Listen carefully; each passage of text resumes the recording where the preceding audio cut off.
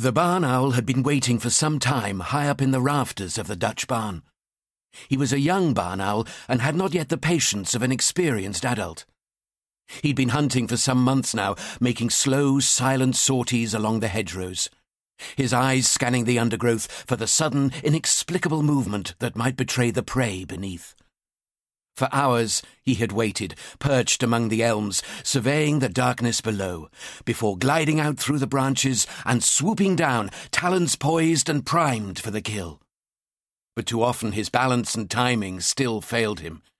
He would find himself taking off too early, allowing his quarry too much time to elude him. He had not yet perfected the technique of waiting for the right moment that all efficient hunters need if they are to make a good kill. Hunger gnawed at his stomach, concentrating his mind. He sat still on his perch like a white sentinel and waited. Far below him, in a hollow between two bales of hay, lay the old she-cat, stretched out to allow her young to suckle. One kitten was already dead and lay cold, damp, and alone. The three survivors fought for their mother's milk, clambering over each other in blind hunger, probing for the wet warmth of a teat amongst the soft fur of her belly. She was aware that the owl was watching. She had seen him swoop in from the night and sit high above her, fold his wings back, and settle down. She would have moved her kittens had she had the time, but they had only just been born and she was too exhausted to move. Anyway, she knew that they were safe so long as she stayed with them. She lifted her head and glanced almost casually up at the owl above her. It was a waiting game, a standoff, and she could wait as long as he would.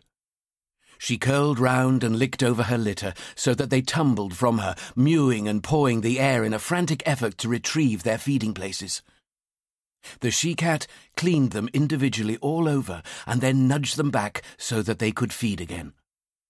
She looked for a moment at the dead kitten and then stretched out and gave down her milk.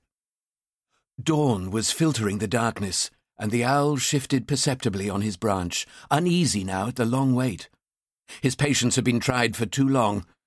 His eyes blinked back once, twice, and he lifted himself easily off the rafter, spreading his wings to begin the slow glide down towards the cat. Half in sleep, she heard the rush of wind against his wings and was at once alert to the danger. She sprang up, shielding her young and spitting defiance as the owl swooped down. She backed away, lifting her front paws to fend him off. But the owl had seen his chance, the undefended kitten lying apart and still in the corner of the hollow. He turned, wheeled powerfully, and came in again, his talons outstretched. He had but to choose the right angle of attack to avoid those unsheathed claws, and the kill would be his. There was scarcely a hesitation in his flight as he plucked the dead kitten from the hay and swung away up over the bales and out into the grey of dawn, leaving behind the old she-cat still spitting her anger after him. Her dead kitten had been her family's safe passage. Now there was time to move out of the reach of intruders, deeper into the sanctuary of the haystack. One by one she picked up her kittens and carried them in her mouth down the haystack and up into the old straw, where the bales were less tightly packed and where some bales had fallen apart. Finding a safe place took some time, but finally, with the first kitten in her mouth, she found a suitable burrow and squeezed her way in, depositing the kitten at the bottom. Then she went back for the others. This was the danger period, when each of the kittens in turn had to be left, and the old she-cat ran and leapt again like a young cat. Perhaps the owl returning, a rat, or even another cat might come upon the kitten while she was gone. Only when the task was done, and they were all three suckling her in their prickly new nest, did she feel safe. Over the next few days, in the musty darkness of their new home, the kittens' eyes began to unstick, and they had their first blurred impression of light. They were still too weak to explore, and yearned only for the warmth and food that their mother provided. Secure now from the owl, the she-cat had begun leaving her litter for short periods. She had to feed herself if her litter was to survive. To start with, it would be a matter of minutes only until she returned. But as the kittens grew, and as time went on, she took to wandering further afield to hunt, and she returned only when her hunger had been satisfied. From the dead beech tree by the duck pond, the young barn owl had been watching her comings and goings, much as a conspiring bank robber watches a security guard. Each evening, after he had taken the dead kitten, he had flown in and searched for the rest of the litter. That they were there he knew for certain, but he had not yet been able to locate them. This evening, he waited for the she-cat to climb the hedge into the meadow and watched her as she padded into the trees beyond and vanished. Then he leapt down onto the wind and floated across into the barn. The 3 kittens were still groping after the warmth of their mother, 2 of them silently. But the 3rd was calling after his mother. His mewing turned to high-pitched wails of anxiety as he discovered she was gone. From his observation post near the roof, the owl heard, registered, and blinked his round black eyes. He could not see them, but he had them pinpointed now. He would be back. The spring had been late in coming, and the animals on the farm were still indoors, still waiting for the land to dry and the grass to grow through. Each morning and evening, the yearlings in the granary needed to be fed with hay and their bedding made up with straw. During the school holidays, this was the boy's task, whilst his father finished the milking and washed down the dairy. It was evening, and he was in the big hay barn, throwing down the bales of straw for the bedding, when he came across the 3 kittens. They were alone, piled up in a heap that wriggled suddenly to life as he moved away the bale that had been the roof of their nest. He was about to shout out to his father that old Kitty, the she-cat, had done it again. But he decided against it. His father would drown them in the pond, as he had done many times before. His father liked to keep a tidy farm, and too many cats implied there might be too many mice and rats. 1 or 2 of them served a useful purpose. More than that, and they were always under your feet and hanging around the backyard. The boy thought for a moment, and then replaced the bale purposefully. If they could stay there undiscovered for a week or so, then he knew his father would stay his hand, even if they were found after that. His father would drown them only in the first week or so of life, before their eyes were properly open. The boy always fed the pigs after milking, and then went back indoors where his mother would have a hot cup of tea waiting for him. He pulled off his boots, threw his coat in a corner, and flopped down in the big kitchen chair by the stove.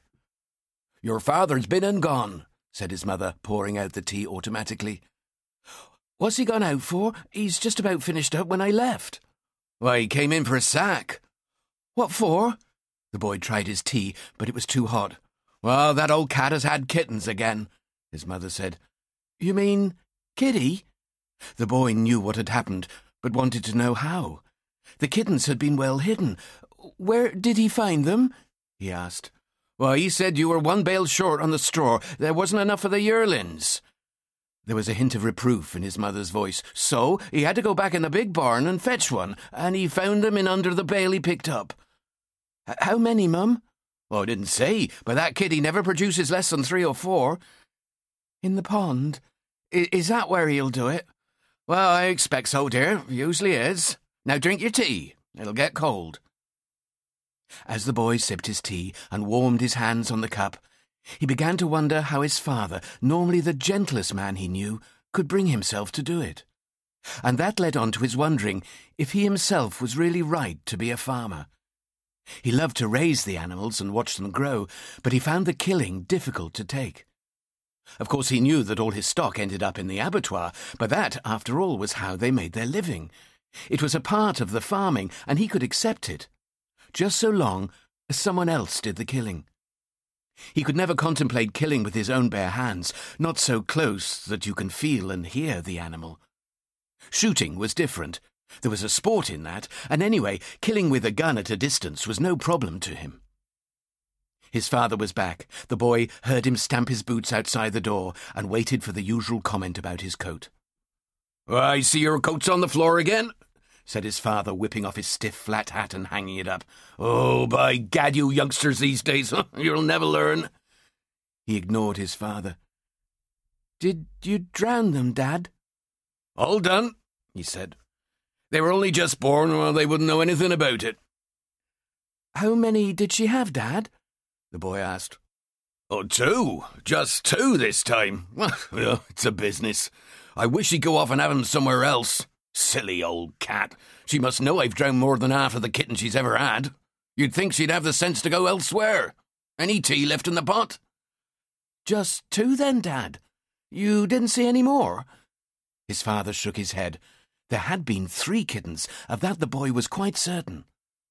"That old cat won't miss 'em," said his mother. "Those we don't drown she deserts before they're properly weaned, and I know she eats them herself sometimes. Oh, she's a terrible mother. We ought to have had her fixed years ago. Would have saved all this trouble." The boy stood up, mumbled something about leaving his torch behind in the pig's house, slipped his boots on, and went out. The lone kitten had managed to scramble about back up onto the bale which was his home. In a desperate search for his absent mother, he had toppled off the bale and fallen into a deep crevasse between the bales below. And it was that had saved his life. Stumbling about in the darkness, he searched now for the warmth of his mother and cried out for her. He lifted his nose, scenting the night air, and explored every corner of his home. His family had gone, and the plaintive mewing turned to a cry of panic as the realization that he was alone took hold of him.